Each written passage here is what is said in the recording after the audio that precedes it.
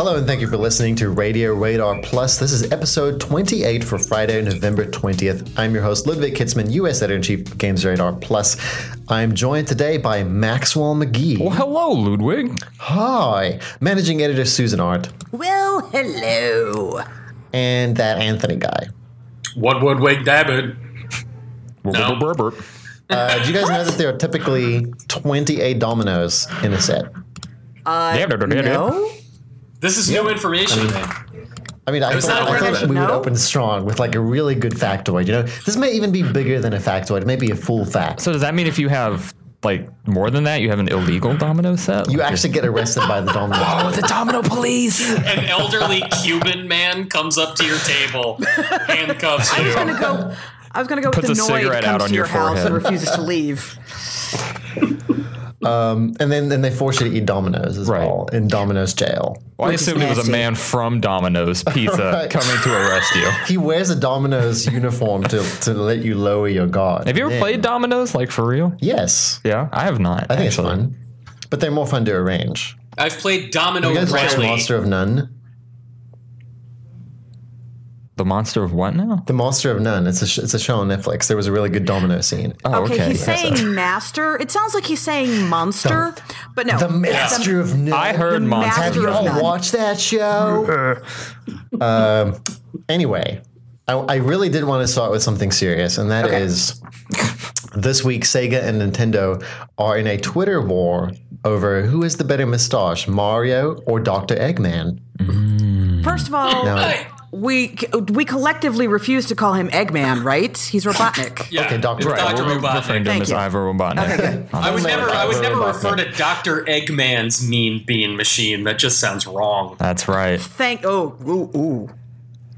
Okay, wait, hang on. Is yeah. it Eggman or is it Dr. Eggman? It's like if you say Dr. He is Eggman, Dr. Eggman. He's still a Yeah. doctor in both continuities. it's actually Dr. Eggman's monster. Exactly. Why do you like that, Susan? As far as mustache prowess, I think it's. Let's be clear. The greatest mustache in all of video games is Mike Hagar's in Final Fight. That mustache. But I mean, you don't have to bring that up in this discussion. Like that's just an accepted universal truth. Like if this was a debate between his mustache and then Sonic and Robotnik, like there'd be no debate. So the reason I bring that up is I feel like that's the standard of mustache victory. So like it's grooming, it's fullness, it's appropriateness to face. And I feel like Dr. Robotnik's mustache is a little unwieldy. It's a little out of control. And I don't think it's quite the groomed power piece that is Mario's mustache. That's just But how is the twirl ability is the thing. See, it's got high twirl ability, and that's what you're looking for in a villain. Robotnik's mustache is also his defining facial characteristic. It's where all of his personality comes through. Mario's defined by the M on his hat and the color of his overalls. His mustache fades into the background. Robotnik, his mustache is proud, and it's the centerpiece of his face. Max, I gotta say, I think the centerpiece on both faces is their disturbingly phallic noses. For both Robotnik and Mario, the eye is naturally drawn to their disturbingly conical, fleshy, one might even say. bulbous noses. And I would say that Mario's mustache complements the disturbing anatomy of his nose, whereas Robotnik's mustache just draws more attention to something you don't want to be looking at. Maybe I'm paying attention to the wrong things. I'm not sure.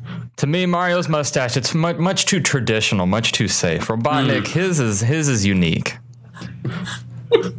This is how we amuse ourselves. But perhaps we are of two minds. And I like a lot of other game publishers got into this debate, if you want to call it that, with their own mustaches. I saw the villain of Assassin's Creed Syndicate, Crawford Starrick. He was thrown in there by Ubisoft. I think a bunch of Capcom games came up, including. They have some good mustaches. Yeah, they do. They really do. The other big thing that's happening this week is that Star Wales, Star just the tip. Star Wars Battlefront is out, and I'm seeing some really interesting reviews on it, more interesting than you might expect.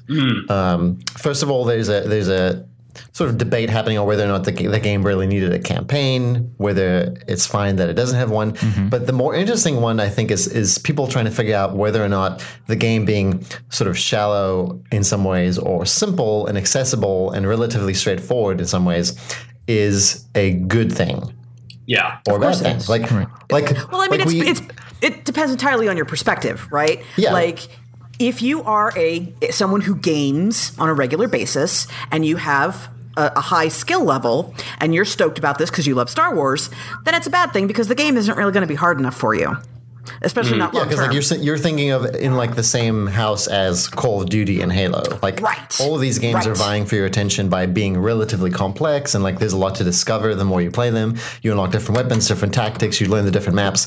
I don't feel like that is happening in Battlefront, but at the same time, it kind of makes it way more pleasant to me in some ways. But I wouldn't stick with it as long. Well, that's the thing. It is designed to be a more casual experience because it wants to appeal not just to people who game regularly, but people who are hyped about Star Wars, which is a lot of people. It's a lot of people. The amount of money they can make appealing to that audience versus making a harder game to appeal to the gaming audience is just stupid. I mean, it's just massive. Susan, I also was thinking about, and I'm not sure if you've observed this in the critical response to Star Wars Battlefront, but I've seen it in a couple of places, and it's really occurred to me as I've been playing it, is that commercial that aired in October for Star Wars Battlefront, where it's like the guys in their 30s wistfully remembering, playing Star Wars as kids, and then like jumping out a window into an X-wing. That's not just Star Wars nostalgia. This game is selling a type of video game nostalgia. Like, this is a shooter in the vein of Quake 2, of Doom multiplayer, of the original Unreal Tournament. A very, very twitchy, pick it up, you know what you're doing in 5 seconds kind of shooter.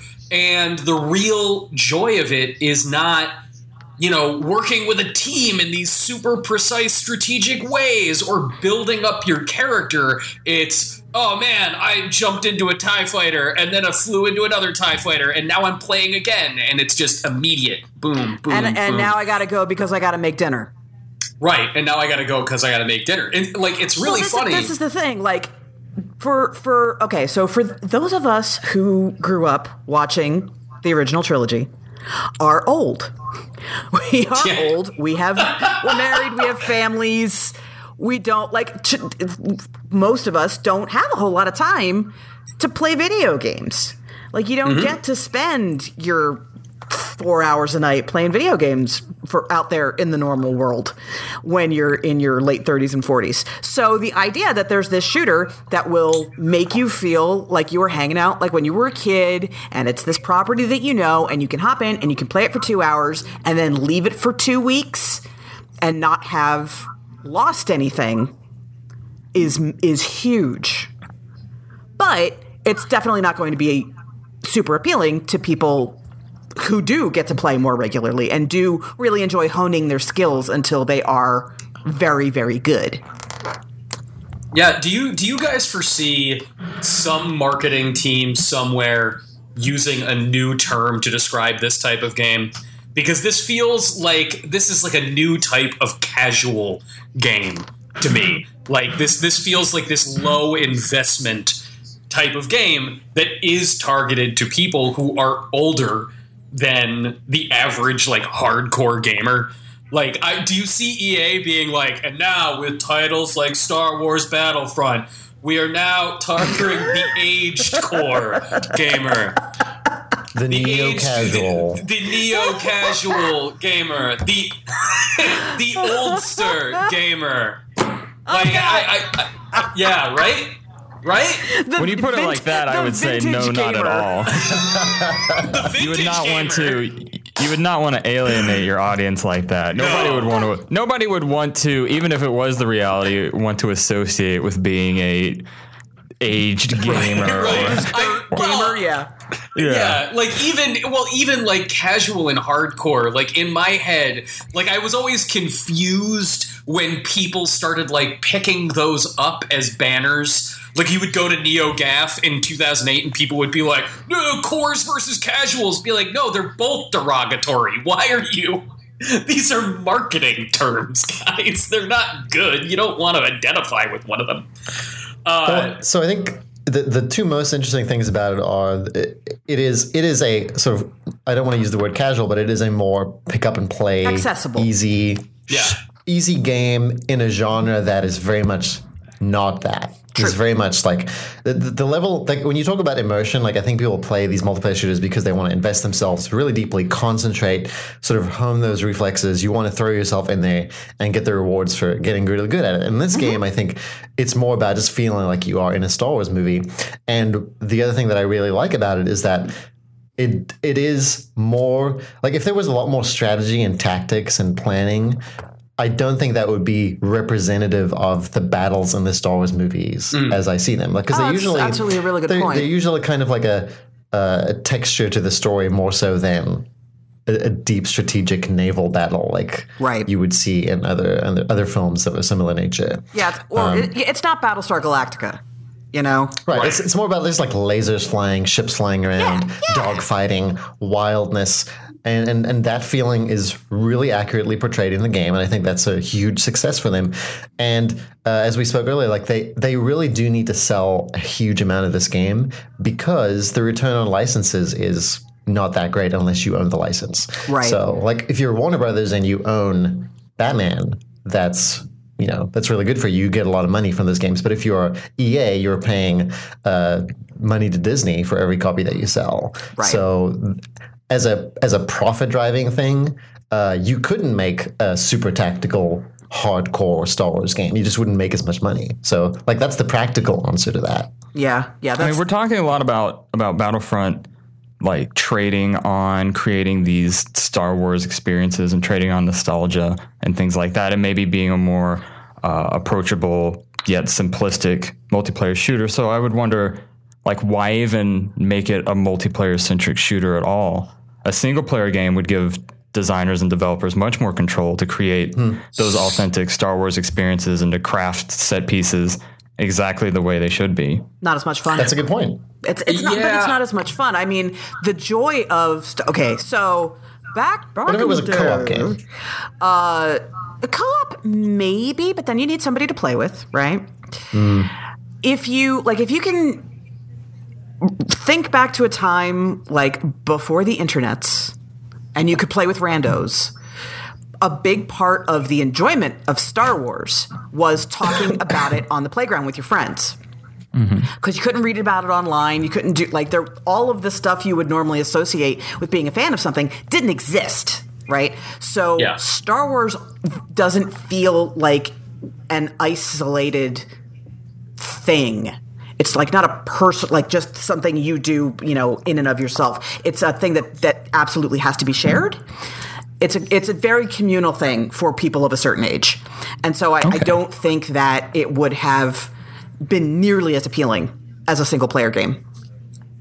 Yeah, and I think, EA is going to have their cake and eat it too in that regard, because Amy Hennig and the Dead Space studio are off making, and Jade Raymond are that is the production and director and studio crew making the story-based Star Wars game for EA that we know exists, and it's just not out yet. So that is out there. They are making that single-player, story-centric game.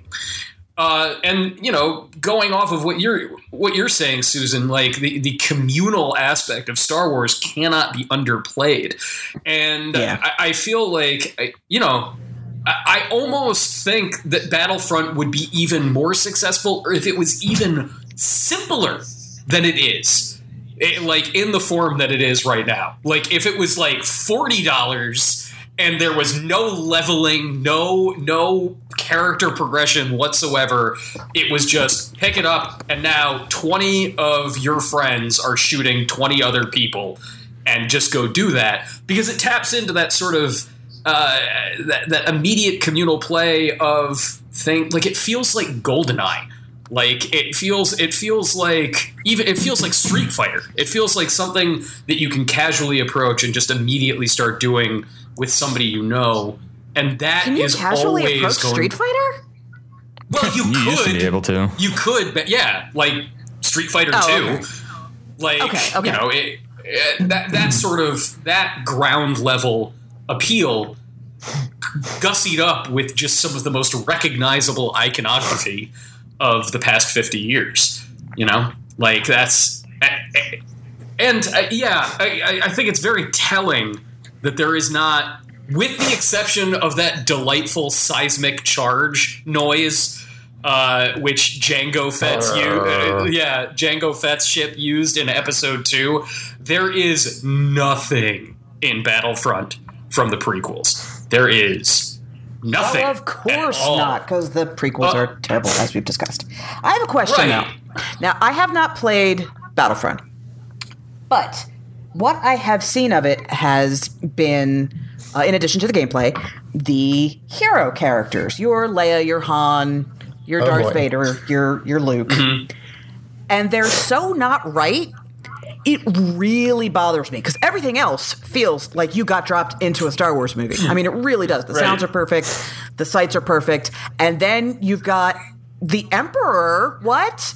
Running. He's the biggest victim of his own, I guess you would say, gamification. He's so goofy. I exclusively want to play as the Emperor. He's so hilarious. He doesn't move his arms when he runs. He just waddles like a little baby. And he has that weird, like, forward missile attack Yep. where he spins around. Yeah, he only has 2 modes of transport. He's either waddling like a baby or he's spinning through the air like a lunatic. Like he was fired as a missile out of a cannon. It doesn't really make any sense. And I love the repeated sound bites. Like, just when he constantly says the same stuff over and over. Because he said those things in the movies. Right. Those are things that were in the movie. But the thing is, the stand-in, the actors, the impersonators that they got, they're not good. Oh, they're all so Sucks. bad. Darth Vader sucks a whole bunch.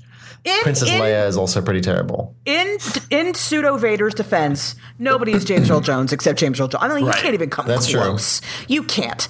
The Han Solo is pretty good, except then he runs like he is desperately trying to get to the closest toilet.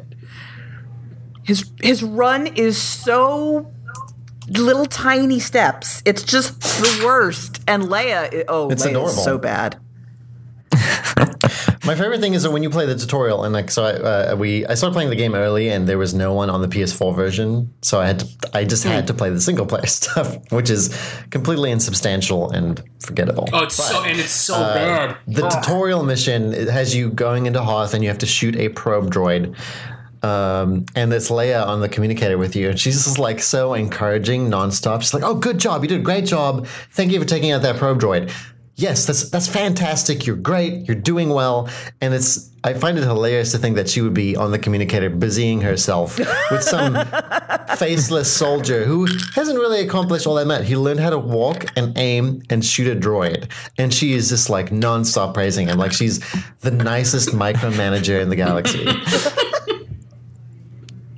Yeah, I know. I had a similar thing where I was playing just against the computer, and I was Admiral Akbar was on the comm piece, like helping me. He's like, you got to get to the resource pod and get the resources. And it's okay, dude. Like I get it. It's okay. You need to go like run the fleet and like make some plans. You've got like way more important things you need to be doing than taking care of little old me. Dude, like, Yeah, you're an admiral, dude. Like, you can just delegate it. Like, get a secretary or somebody to tell me to go to the resource pod. It's fine. I won't hold it Also, against you. do you really want to take direction from Admiral Akbar? It's like, go get the resource pod. It's in that, what is that steel structure? A cage? A cage, Admiral Akbar? That's what it is. It's a I'm sure cage. it's fine. It's being propped up by a tiny stick, and there's a piece of like pie on a plate underneath it. He's like, it's in there. Just run over there and get it. I'm sure it's fine. I'm sure it's not a trap. By Admiral Akbar and Richard Nixon. Jackson are basically the same character. Guys, first of all, you know that Admiral Akbar is doing this because he can't stand being around General Madine and Mon Mothma because they're just so dour and serious all the time. They're Mon Mothma, she does seem like a fun vacuum. Oh, God. Yeah, like, can you imagine, like, you're on that Mon Calamari capital ship, and Mon Mothma's like, we really need to check in on our Bothan spies. And then Akbar's like, I gotta go check something else. There's one soldier on Endor who needs guidance for 40 minutes straight. I'm gonna go help him. I'm pretty excited that Admiral Akbar is going to be in Star Wars Episode 7, The Force Awakens, because he's going to be older, so that's going to be fun. But I really just want everyone to be in the room with him and giving him shit for that rebel attack in Return of the Jedi. Like, better not be a trap again. Hey, Admiral. Hey, Akbar. That was 30 years ago. Should he not have been demoted, by the way, for that? Ooh. He should be like a lieutenant commander at best. They did. They did just decimate like half of the Imperial fleet in one go. So it all worked out. It all worked. Midget bears were there. They had midget bears to save the day. That was a disastrous operation from the ground up, but it worked out for everybody. I mean, the victors write the history, admittedly, but still, I feel like he would have been given a desk job somewhere, just kind of, he's put in office supplies. I'd say they would have just encouraged him to retire at that point. Or just like double check everything he does. They're just like, good job, Admiral. You've done a lot of good work for the rebellion. What about Bothan spies? Why don't you go ahead and just now? Hang it up. Hang it up, Max. Buddy. So I take it you were playing the survival mode, which is just horde mode with a different name. Yeah, I was playing the horde mode, and Akbar was like, "There's some more stormtroopers, and they're coming to get you." And he's like, I know, dude. More stormtroopers. There's 5 more of them, and they're gonna deploy soon. So, and now this now mode, all I can do is picture Akbar teaching his kids to drive, right? Because he's like, being 2 and 10. You don't want to slam down on the brakes. You just want to gently push. The baffling thing about the survivor mode is it says, like, right in the menu, like, play solo or with a second player. And there's even split screen. Like, you can play it 2 people. Mm-hmm. But they didn't even change the balancing if you're playing it by yourself or with somebody else. That's right. It's still, like, it's 15 waves, and it takes, like, 35 minutes to get through all this. And the enemies won't, like, the AI won't always chase you.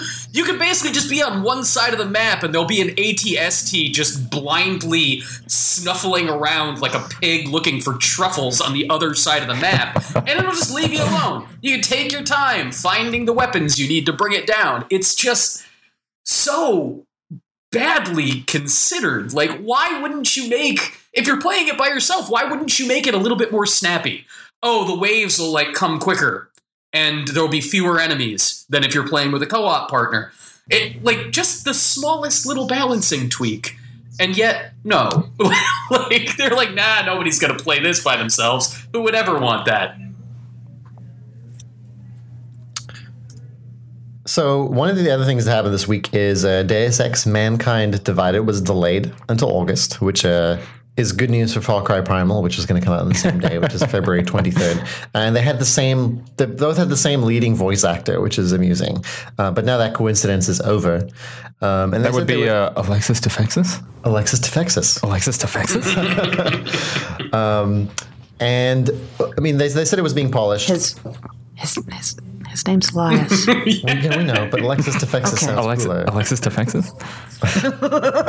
Well, that's what he should name his daughter then. Oh. No, Alexis job for you, Elias, but Alexis Tefexis is like the Linkle of Elias Tefexis. I was going to say that's the other thing we should talk about is Linkle. Yeah, but anyway. Yeah. But anyway, so they said it was for polish, and that's the official line. However, I think we're reevaluating what we think about polish right now with the release of Fallout 4, which is by far, I think I can definitely say it's by far the biggest game this year. That seems fair, right? Like it's huge. It's enormous. Tied with The Witcher. Tied with The Witcher. And it's buggy, and people don't Yeah. seem to be super upset by it because that just goes to the territory, and because we need to talk about what level of buggery we accept. What is all this buggery? Wow. I don't want to. I can't believe my kids have to listen to this kind of language while I'm teaching them to drive. Unreasonable. So what is acceptable? Because clearly, everything that you get out of Fallout 4, everything that is possible in it, and their entire approach philosophy, which is usually just like, if the system says you can do that, sure, we'll let you do that, even if it looks bad, even if it doesn't look cinematic, even if it doesn't look polished, we're going to let you do that. Do people like that more than a game that is super polished and bug-free? That's my question. Well, here's my thing. My tolerance for bugs in a game depends a great deal on the scope of the game, the size and scope of the game. Don't touch my save file. Well, no. God, Jesus, no. If if there's any bug that impacts a save file is unforgivable. I once loaded up is. Dragon Age Inquisition and it said my save file was corrupted after 80 hours or whatever. Oh, man. It wasn't. But for that moment, I was ready to destroy. That happened to me too when I was working on the review. Yeah, because there was a bug. God. I had to go in and out of something to make the save file appear properly. Right. But that moment when it's gone, you're like, I'm done. I wish I were I'm done dead. with this game. I'm done with this franchise. I'm done with anything that this person will ever make in the future. We're through. I will personally destroy you. It is a crime most heinous. The reason I never finished the first Dragon Age is because a bug crashed the game at the last fight Nice. in the game every single time. Like I would Nice. get if you haven't played the first Dragon Age all the way to the end, there's a huge battle right at the end of it. It's just massive, and I would get to the same point in the fight, and the game would just go out. I'm like, okay, that's it.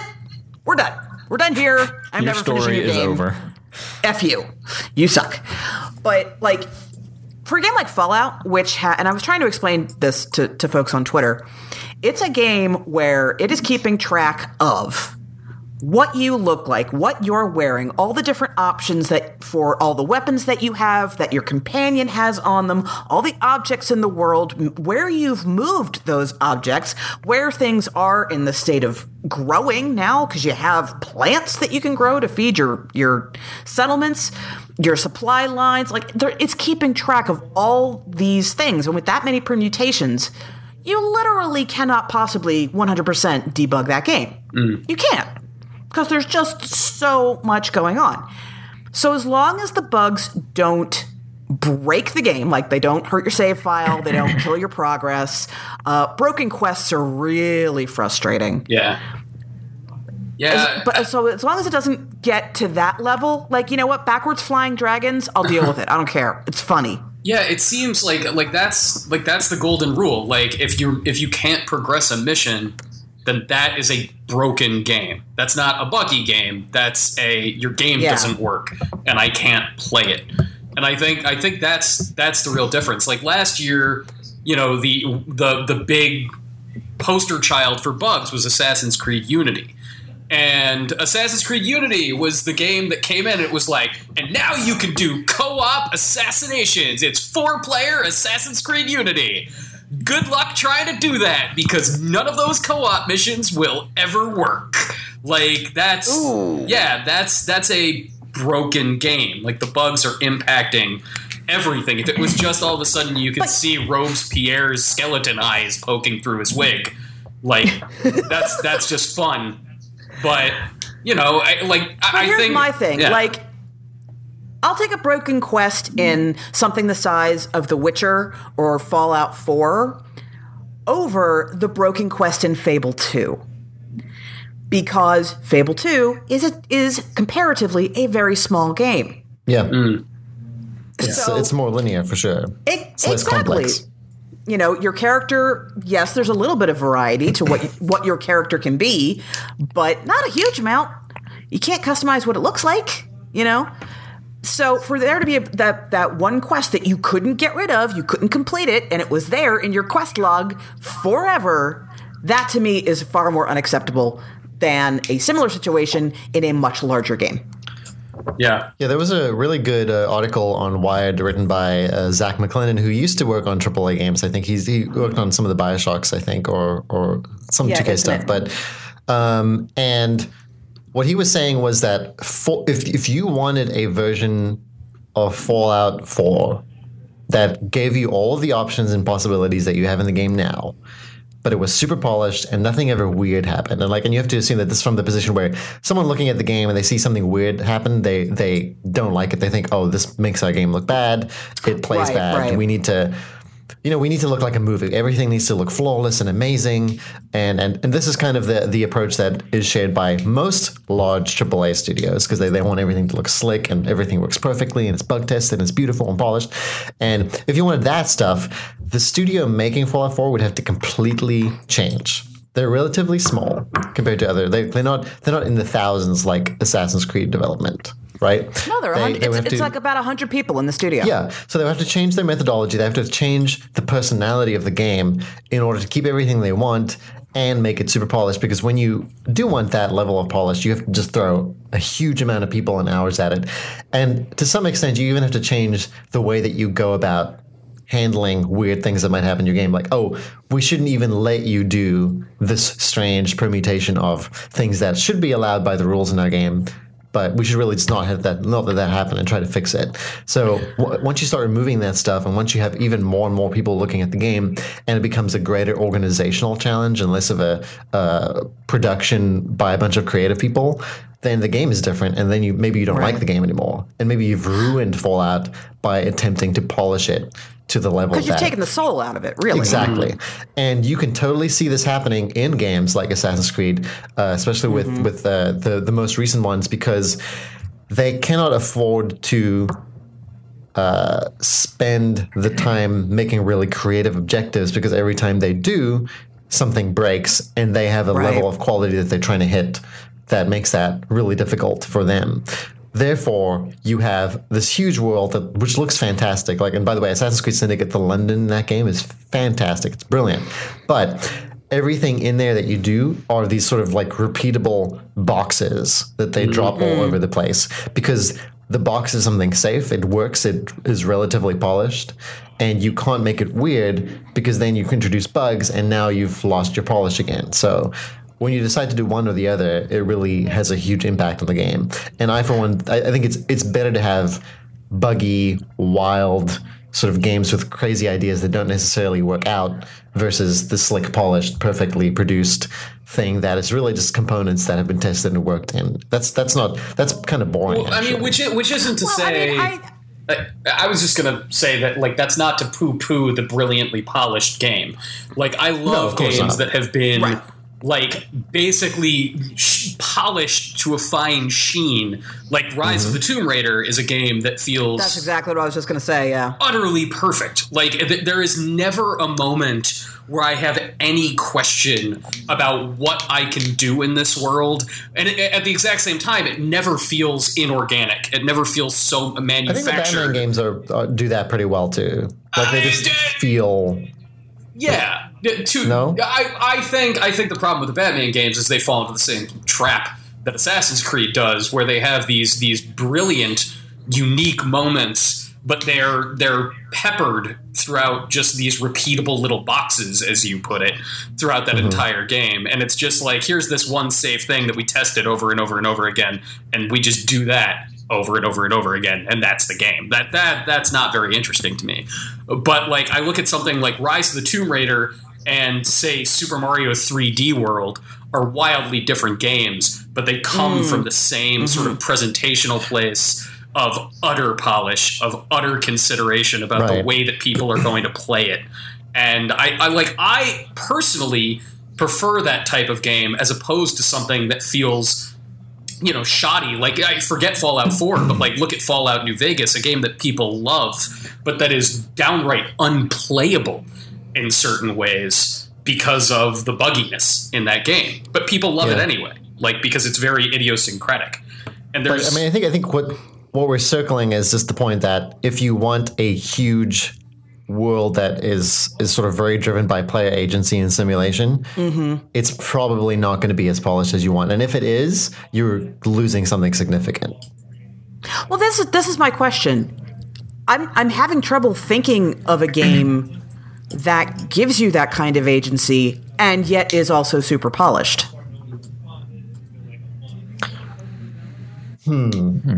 See, like A moment of silence as we try to think of one. yeah, But like what about? I mean, is The Witcher? The Witcher isn't. The Witcher is like an Witcher's RPG. buggy. It's not really the same kind of. The Witcher's buggy. The Witcher's buggy, and The Witcher's near perfect. massive. yeah. But it does not have nearly the flexibility of like a Fallout. And there you see like what makes a Bethesda game a Bethesda game. It's like you just Right. you get some bugs, but look at everything. You get like an unparalleled level of interaction. Right, exactly. This is the thing. Like as consumers, it is you need to have a certain amount of reasonable leeway that you are willing to give a game based on its size and scope. It absolutely should work.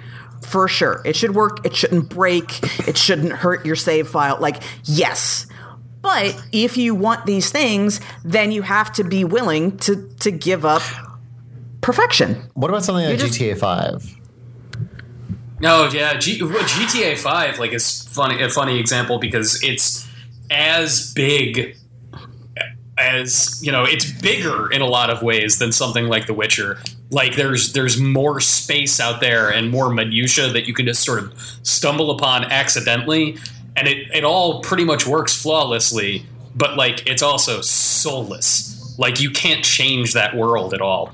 And I think Well, it's like also like shooting and driving, and that's like those are the main verbs in that game. Whereas Right. Fallout has building, crafting. You know, That's true. Well, Shooting as well. shooting, driving, like creating. I think Grand Theft Auto's main activity is creating chain reactions of activity. Like, you know, But do the chain reactions of activity have a lasting impact on the world? they don't at all. Is the thing. Like See, in Fallout, and you can that's the change the trade-off. world constantly. Yeah. Right.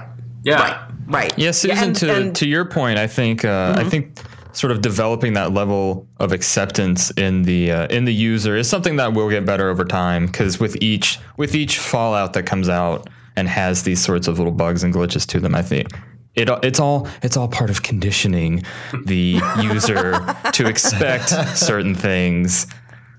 Plus, like video games are just funny that way when weird things happen. I just posted like a clip from Assassin's Creed Syndicate yesterday where I just bumped into someone's carriage and they started chasing me and they were literally knocking trees over and trees were flying into the air. And it's like a wild thing you would only ever see in a video game, and that doesn't make me think, oh, this is a bad video game. It makes me think, it's just really funny. Like, and thank goodness for reminding me that you are indeed a video game, and your possibilities for comedy are unending. Yeah, glitches like that can be really fun insofar as they can provide a glimpse like behind the curtain of the game. Like this is you can kind of see how the game's put together and how like the internal logic of it works when you see something break like that. Yeah. The Falling weird through thing the is trees environment are and getting usually the stuck, unbreakable though. things. Yeah, falling trees are different from getting stuck. Getting stuck doesn't enhance your appreciation at all. It's not funny. It's just annoying. That's the sucky one. So let's keep talking about the barb that I'm pulling out of this discussion is Tomb Raider, and I wanted to mention that the movie that is going to be based on the rebooted Tomb Raider finally has a director. He's a Norwegian director, so this will explain why his name is Roar Uthaug. Wow. Okay. that's What else really has he good. done? He did a movie called The Wave, which Okay. I think is I don't think it's been released in theaters yet, but every time I read a news article about this guy, it's like his movie is getting really good reviews at the film festival or whatever. But I guess the more important question is who should play Lara Croft. I still Ronan Mitra Angelina will Jolie always- again. Just get her back for this one. All right, can we start at the place that the Tomb Raider movies were not the worst things in the world? The second one is the worst thing in the world, but the first one I like the first one. It's not the worst thing. There's so many worse movies than Cradle of Life. Like they're It's the worst thing in the moment. they're inoffensive. Like, they could have been outwardly offensive. No. The second one is actively offensive. Is it? It's been like bad. 13 years since I've seen it. It's not good. The first one is just It's not fine. good. Yeah, like the corn It's like- video that Angelina Jolie is in as Lara Croft to tie into those movies is the most offensive part of those movies, I think. Korn is the most offensive. Yes. Yes. But the problem with the first Tomb Raider movie mostly is that it just having Jon Voight as her dad. It was stunt casting, and it's annoying. And then there's all this traveling through time BS, and it's just like they over Hollywooded the script. Yeah. I counter with the fact that it had a scene where she was jumping and running across gigantic, pointlessly huge constellation, replicas in a gigantic machine in a pyramid, which is absolutely the thing that is Tomb Raider for me. That is very Tomb Raider-y. Although counter that with one of the things I really like about Rise of the Tomb Raider is that the tombs are big, huge, massive, multi-layered puzzles, right? Yeah. But they're not the kind of the problem I always had with the tombs in previous Tomb Raiders. Who the hell sets things up with like trigger switches and pulleys? And nobody does that. And flammable materials. Right? Like nobody does that. But And the Tomb Raider tombs in 2013. Oh, sorry. Yeah, like the tombs of Rise of the Tomb Raider feel like places, not puzzles. Well, they're very organically integrated into the game because you often have you go through a cave and then you'll come out the other side of a mountain and there'll be like a long lead up to even getting to the tomb. There might even be a campfire on the way. In fact, there usually is. That's how big these areas are. And you might have to do some climbing, some swinging, and then finally you end up at the steps of the tomb and then you start solving the puzzle. And it feels completely connected to the area that you were in, even though it's sort of cordoned off in some ways because it's meant to be a little secret that you find on the side. Right. But I mean, let's talk about Rise of the Tomb Raider. I think it's one of the best games of the year. I think it's awesome. I love everything about it. Yeah, Susan. That's my professional Back opinion. to Who Should Be Laura. Susan, I love in Tomb Raider 2013 when you go into the tombs, and not only is it as classically arbitrary as in like the old PlayStation Tomb Raiders, but it's like switches and pulleys made out of trash. And you're like, why? I know. Oh God. Why? Who? Why? Who is doing this? Who's sitting there and being like, well, if I rig it up so that there's a sail over a bunch of oil drums, and then a rotting piece of wooden ship, she'll have to jump on the piece of rotting wooden ship, and then, there is late in the game, in Rise of the Tomb Raider, there is a tomb-style puzzle that is just flat-out part of the campaign, rather than in a cordoned-off area. And it does have a classic Tomb Raider pull a bunch of switches feel, but it makes total sense. It is perfectly organic and woven into the environment. It's so good. And But who do you see doing that in a movie? And who do I see doing that in a movie? I at this point, I would really like to see, and she would have to get like muscular because she's very, very, very skinny and sort of wan at this point. But the woman that plays Fitzsimmons, not Fitzsimmons, the girl that fits. It's just Simmons. It's just Simmons. Yeah. Fitzsimmons is the relationship. Gemma Simmons. Yes. Gemma. There we go. I would like her to be Lara Croft. I think she'd be a great Lara Croft. I like her a lot in that show. Yeah. Sorry, I have trouble remembering names for the personality-less people. No, I'm with you. So the problem I'm having is that if we're basing this on the reboot, then it has to be someone young. It has to be someone young because she's only like 21, I think, in that. Because the perfect Tomb Raider is still Rona Mitra. She was, by the way, the very first Tomb Raider, the very first woman to be Lara Croft in real life. But she is definitely not 21. Although, if you would like to see her basically being Lara Croft, go watch Doomsday. It is trash. It is glorious trash. You will love it. I mean, it seemed like she was going to be in a lot more movies at a point. Like, it seemed like she was going to be know. one of those stars that was going to blow up really soon. Yeah. I keep going to, I want to see, I would like to see Emily Blunt in a Tomb See, Raider that movie. was going to be my but next she's choice, too old. but she's too old. Yeah. I mean, which is a terrible thing to say, but like, I just think she is clearly, she's Tomb Raider. She's not Tomb Raider in training like you would need for the reboot movie. Correct. Yeah. She's perfect, except she's about 10 years too She would old. just be too cool immediately. You would not believe that Emily Blunt wouldn't be confident or not know what she, Yeah. you know what I mean? But Max, we need a suggestion. Pass. I have no suggestions. Nobody. Just like it should be someone in a motion capture green suit. I mean, you'd want Should be somebody. completely computer animated. I feel like you'd want somebody relatively unknown because I feel like casting somebody like Angelina Jolie again it'd be too distracting. Like you'd just be thinking That's the whole true. time, well, this is just Angelina Jolie pretending to be Tomb Raider. Like this isn't Laura. Yeah, you got a point what there. about who was the girl who was in Hannah? Oh. Yeah, that's an interesting Yeah. choice. I don't know how to pronounce her first name. Don't look at me. I don't think know. she's. Why do you know these things, Max? Not like as do we, good a movie as I wanted it to be. But it was still pretty good. I feel like Lara It was Croft. pretty good. But tell me if I'm wrong. But the Lara Croft in Rise Oh God, of the I Tomb can't Raider. pronounce that name at all. Soris. Wow. SAOIRSE. Oh yeah. It's Sarah. That's how you pronounce Sarah. Oh wait. Here's the. Okay, so it's Saoirse Ronan. Saoirse Ronan. Okay, that Yeah. helps a lot. I feel like I've learned something from this podcast Yeah, now. Saoirse. There you go. Saoirse. Got it.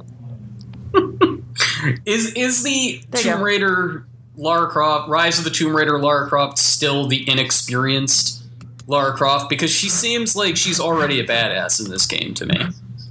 Like she's driven, she knows what she's doing. Her wealth of anthropological knowledge is vast. Whenever she finds like an artifact, she's like, "Oh yeah, I know what this is. This is a Mongolian arrow quiver." And Now what you got here is you got yourself a Mongolian air quiver. yeah, they used to make these back in the time of the second can. You know, I give you 30. I'll give you 30 for it. aren't you 22 years old? Yeah, you never been to College Student Antiques Roadshow? This is how it's done, kid. Get out of here. Well, I mean, that thing is consistent because she gets nerdishly excited when she finds these things, and she was always very sort of book smart, I think, Yeah. before. But the difference is this time she's choosing to go on this adventure, and she's just kind of throwing herself into finding something called the Divine Source, which I enjoyed that idea of the plot because I think if you are someone who's making a Tomb Raider game, you're also thinking about immortality, as in the immortality of the franchise and the character. Like, how do we keep making these? You know, like I enjoy that parallel, even if it's not intentional. But tell me about what you think of Rise. Because you, Anthony, I think are in the same page as I am, which is wow, wow, wow, wow, wow, wow, wow, wow, wow, wow, wow. Whereas Susan is a little more. I think Susan is a little more critical of some aspects of the game. Yeah, but I am. I want to stress, playing the game is immensely fun. The game part of the game, which is most of it, is fantastic. Killing bad guys is fun. The climbing, jumping, shooting, jumping, climbing trees part is great. Finding all the stuff. The tombs are amazing. It's all beautifully designed. That And it's environment gorgeous. is incredible. Yeah, it's a beautiful game. Absolutely gorgeous. The problem I have with it is that in Tomb Raider, Lara felt like a person to me. In Rise, she feels like an avatar. She feels like the thing I control on the screen so that I can go figure out this puzzle. And I can shoot these dudes.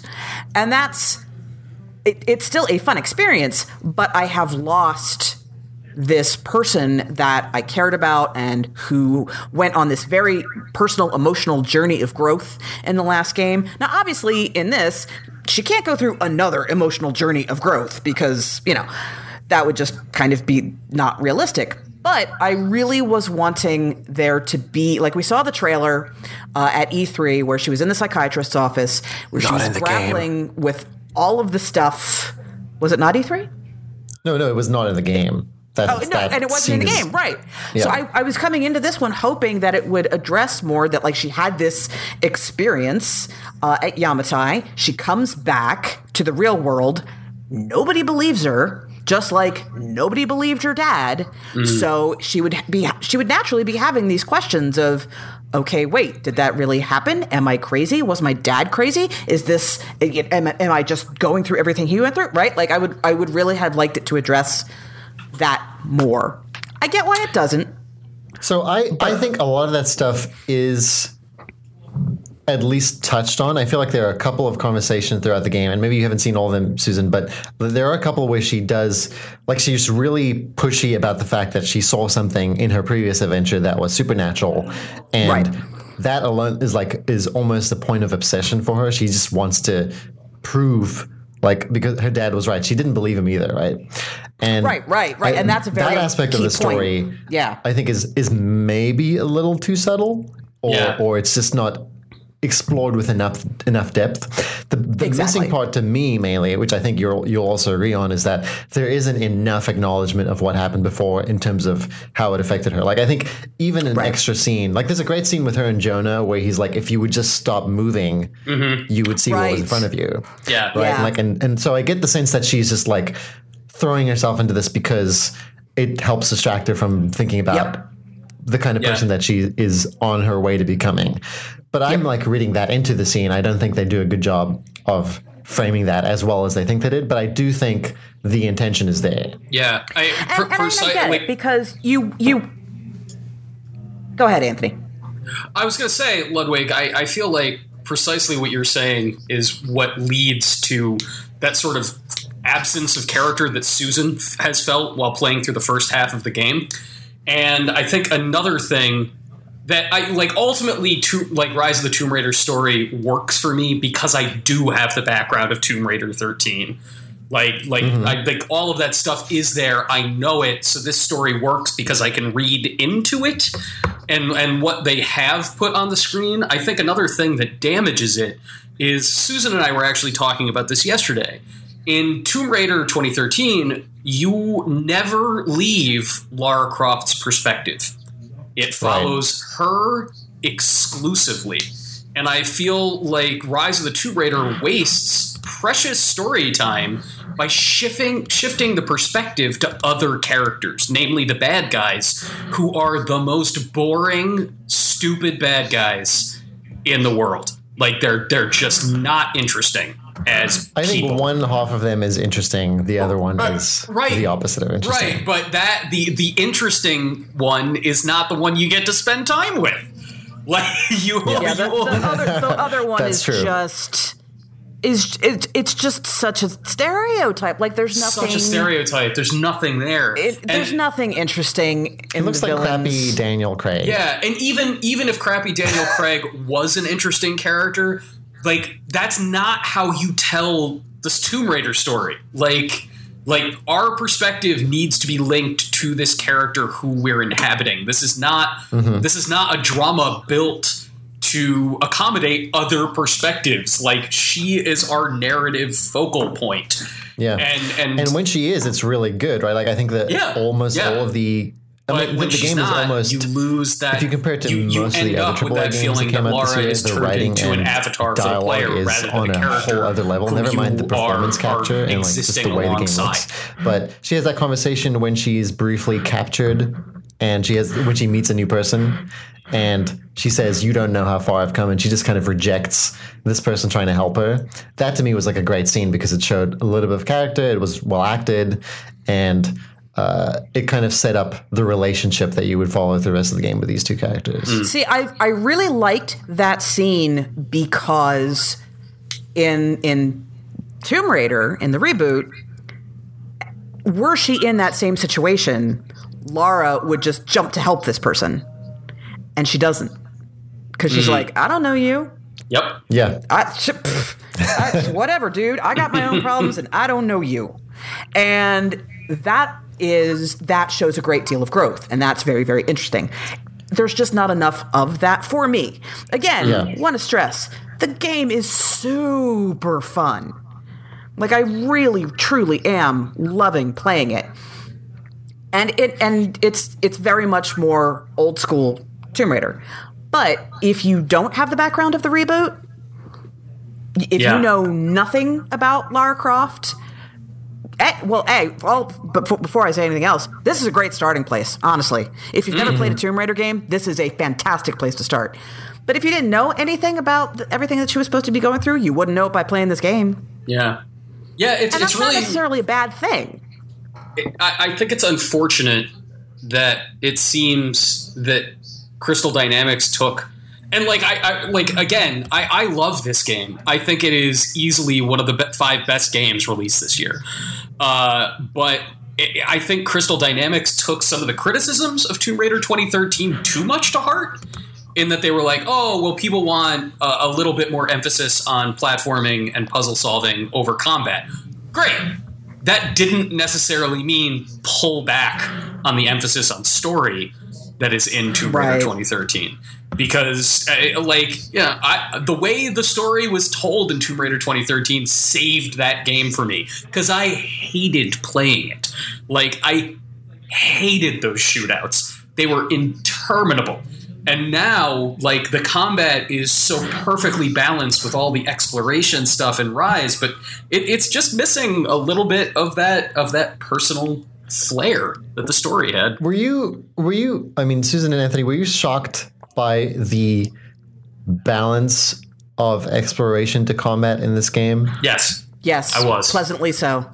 Right? Like, I mean, when a developer like this says, "Oh no, we're gonna rethink that," you're like, "Yeah." Or sure. Like, oh well, we're gonna add some more tombs, and then you're like, "Sure, your idea of a tomb is not the same as my idea of a tomb, so we'll see how that." And it's all true. Yeah.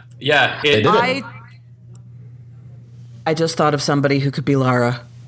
Oh, who? And Jenna Louise Coleman. Who? Who's that? She's Clara Oswald on Doctor Who. Oh, I'm like 3 or 4 seasons out on Doctor Who. I have no idea who that is. Yeah. Oh my God. So How she's can awesome. I work with you people.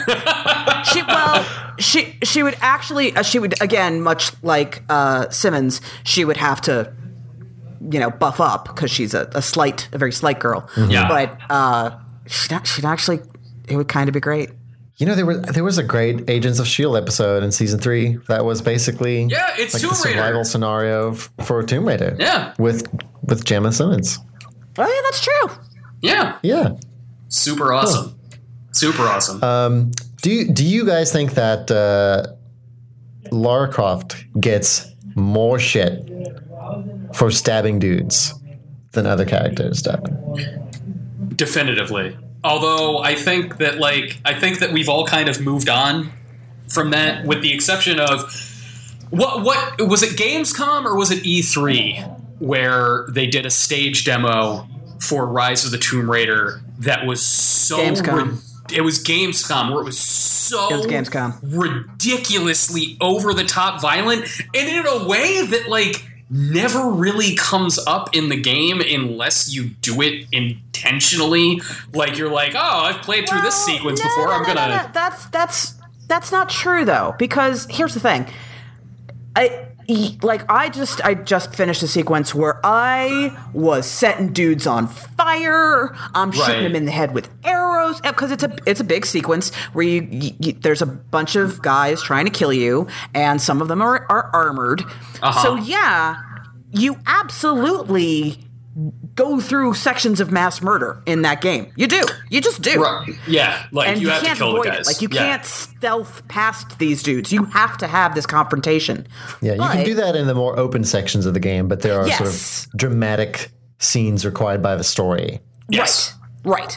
But what you did not see in the demo, and you don't understand until you play the game, is the ratio of that to exploration. It's like 3-to-1 exploration, basically. Totally. You are spending so much of your time, hunting down artifacts and solving tombs and just getting from one place to the other, that the combat is a relatively small part of the game.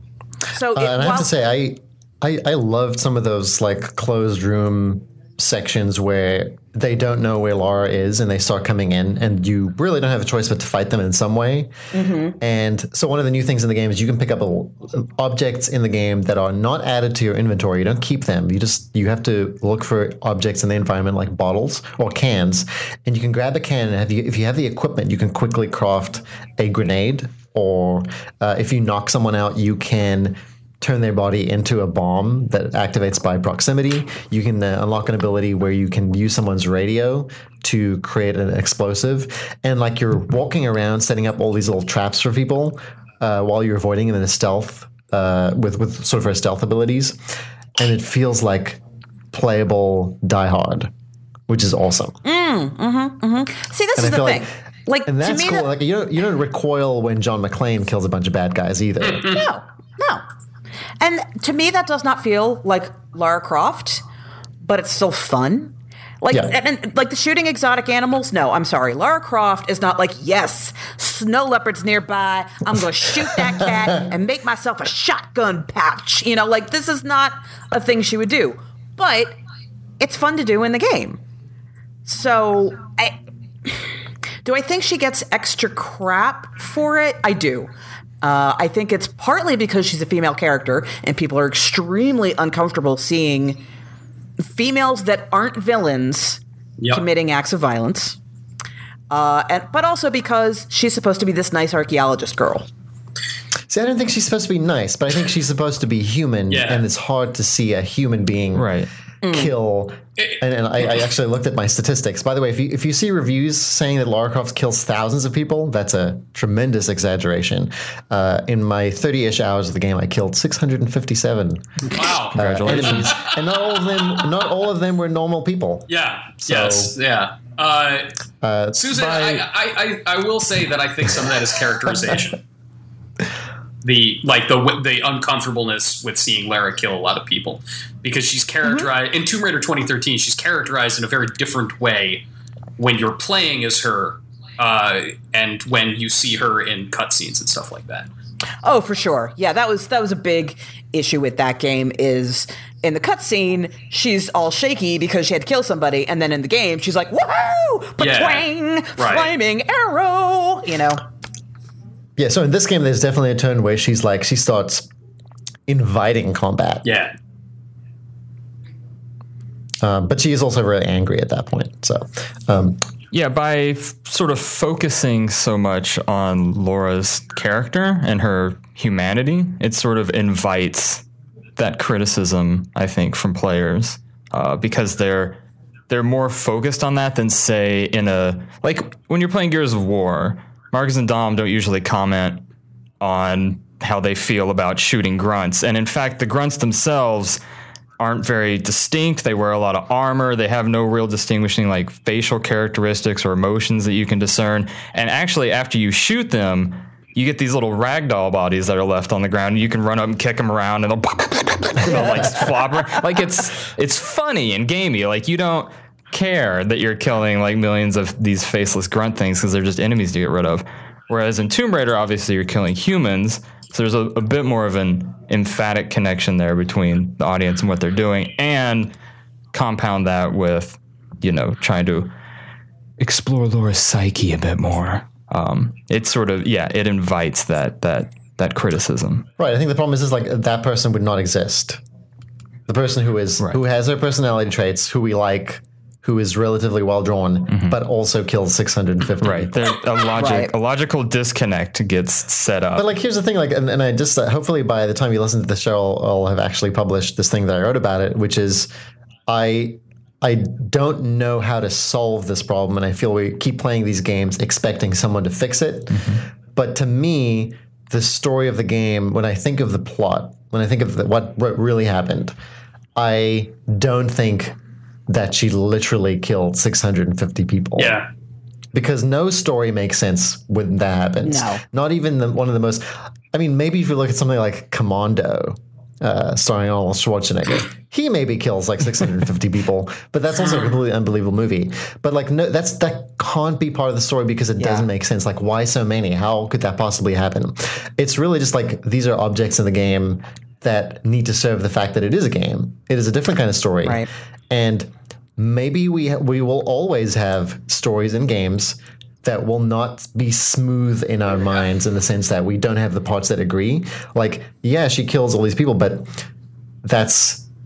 Well, the only verbs you have access to in Tomb Raider Right. are shoot, kill, hit, destroy. Like, that's the terminology we have when we're sitting down to make games of this size and scope. Like, what do? You blow stuff up. That's... And I would love a Tomb Raider that was nothing but exploration and environmental manipulation. It wouldn't sell. And the only thing that you fight is animals. Like, I would love that. Like, if you were never in a gunfight. So you know how when you're in a dream, like suddenly you're driving your car, you don't go find your car keys, walk to the car, unlock the door, get in, like you don't do all those intermediate steps. Right. You just remember driving the car, right? So you killed 652 people in that game, Ludwig, but I bet it only feels like you killed maybe 30 or 40. Yeah. You know what I mean? Like you Precisely. have to like if you were trying to depict this semi-realistically, Lara would kill like 10 dudes. Mm-hmm. Right? Maybe. Maybe 20. And it's all about And that's staging not a fun that. game. It's all about staging, like- and I think the feeling is more important than the reality. Like the fact that you can complete Rise of the Tomb Raider and have that feeling, like, oh, I think I only fought like 20 people, as opposed to Tomb Raider 2013, where every 10 minutes you were literally fighting 20 people. You know, that became exhausting, and that wasn't interesting. It's like the difference between, like, Naughty Dog came up with the most brilliant answer to how to stage these sorts of things with The Last of Us after Uncharted. Like, The Last of Us does put you in a situation where, like, Joel and Ellie kill probably about 650, 700 people when all is said and done, but every fight feels like you're only fighting, like, 5 human beings total. And the other thing is I think the difficulty level in Rise of the Tomb Raider makes a big difference. If you play on survival, it is, if you fail, you die. It is really easy to die. It feels like the numbers, the odds stacked against you are very intimidating in some ways. And that changes the tone of the fighting as well. Like, it doesn't feel like Lara Croft is the predator who is like offing dudes who are just standing around. Right. It feels like if she didn't do it this way, she wouldn't survive. Like, so when she says, I killed those guys to survive, you believe her because you played it out and you really did have to. Yeah. I played on... I don't know if you guys are fans of The Walking Dead or not, but you know how on the show, the one thing they ask... There's 3 questions that they ask anybody who wants to join their group. How many walkers have you killed? How many humans have you killed? And why? Yeah. And what The Walking Dead does is it makes you feel like they're constantly, it creates the same illusion. You can't actually have hundreds and hundreds of walkers on screen because that's expensive and time consuming. That makeup takes like 4 hours. So they make you feel surrounded with like 4. Mm-hmm. And the answers to those questions are like, I've killed, 4 or I don't know, a lot or whatever. And it's probably only a dozen or so. It's not that much. So it's that the game has to create that same feeling, but kind of in reverse, if that makes sense. Yeah. And like, I didn't play on survival. I played on Tomb Raider, which is like the normal difficulty, which is actually very forgiving. But the way I like to play, that worked out. Like, I don't want to focus on combat. And so I got to focus on like sort of a specialty with combat, which is most of the time when I was fighting humans, I would exclusively use my bow and arrow and almost headshots, bow and arrow. See, headshots, but also only using the poison arrows. And like my approach was, I want this to be about Lara taking the path of least resistance, which is, I'm going to go in here. I know how to make a resource in this environment. I'm going to knock these sons of bitches out. And if you can focus on building up that the poison arrows so the cloud gets huge, if you pour your experience points into that, really early on, which I really wish you didn't have to do in any way, shape, or form. I wish it was just, oh, I found different materials and now the cloud is bigger, because who earns experience points? Like, who's like, I climbed up a mountain, now a number got bigger. Ugh. That's the only part of this game I don't like. Yeah, but because it's not like you go through life and do things and get better at it, Anthony. I don't want to see a number. Why does there have to be the number? The number feels arbitrary. If I just have the experience and then something is physically different in the game, that's more interesting. It's to do with transparency or clarity, like the game communicating that you are getting, that the character is getting better. The number provides a tangible feedback for the player. Exactly. If we want to talk about dissonance, I will say the biggest problem in the game, which is something that you cannot turn off, is the XP exclamations, like the headshot thing. Exactly. Like when it yells out headshot. That, to me, reads like Lara Croft is enjoying it, which I don't think is quite the emotion they want to convey at certain Well, points. see, Because that's like a weird thing. that's that a messes hard the crossroads, because Laura isn't supposed to enjoy it. You are supposed to enjoy it. So when you get those little, like if you were playing any other game, if you're playing Team Fortress 2 and you get the little, you start headshotting somebody and it goes bing, bing, bing, bing, bing, like that feels good in a physical I'm playing a game sense, but it creates disconnect with. So basically, Lara Croft, Tomb Raider just needs to be really unfun. It needs to not be fun. It doesn't need to give you any kind of feedback. You need to be miserable while you're playing it, and it'll be true to the character. But like, I this see. is No. the thing, though. Wait a If- second. The feedback doesn't have to be textual. Like, I don't understand Right. why you need to have a numerical representation for the feedback to be satisfying. Landing the hit should be what's satisfying. Like, Okay, but here's the other thing. Resorting to violence and headshots and stuff, if that should be the most fun because it should be the most tempting thing Right. in the game. Because like if the point is, well, Lara Croft is being tempted by just taking the easiest way, which is just launching an arrow into a puddle of fuel and burning everyone alive, that's how it should be, I think. Yeah. Like you should resist the temptation to be the most violent person ever, because that makes it more interesting. It makes it an interesting choice, right? yeah. And Anthony, to your point, landing the headshot should be the most interesting thing if the combat is providing a sufficient level of challenge for you. right. So if it's an especially difficult encounter and you land the headshot, yes, that feels good. But if you're playing, as most people will be, on a pretty middle of the road difficulty setting that's good for a wide audience, then actually killing enemies is not all that interesting, because you're mowing through 600 enemies throughout the course of the campaign. So any one individual kill doesn't feel that satisfying. So you need to reinforce that using noises and little icons and little numbers to give the player the illusion that, like, oh, this is And I think this is that's really exciting. I think that's dumb. I think that's lazy. Like Well, I mean, it is dumb, but at the same time, like if this was Dark Souls, a Dark Souls caliber difficult game, then like it wouldn't be released at the size and scope that it is. It would be a more niche game. I don't know, man. They've sold over 40 million Super Mario Brothers games at this point, and the most satisfying thing when Mario jumps on the Goomba is watching the Goomba go squish. It's not watching 100 points added to the ticker at the top of the screen. Like, you can make even the most simple I'm gonna physical stop you action right in the there. game. The most satisfying thing for you. Right.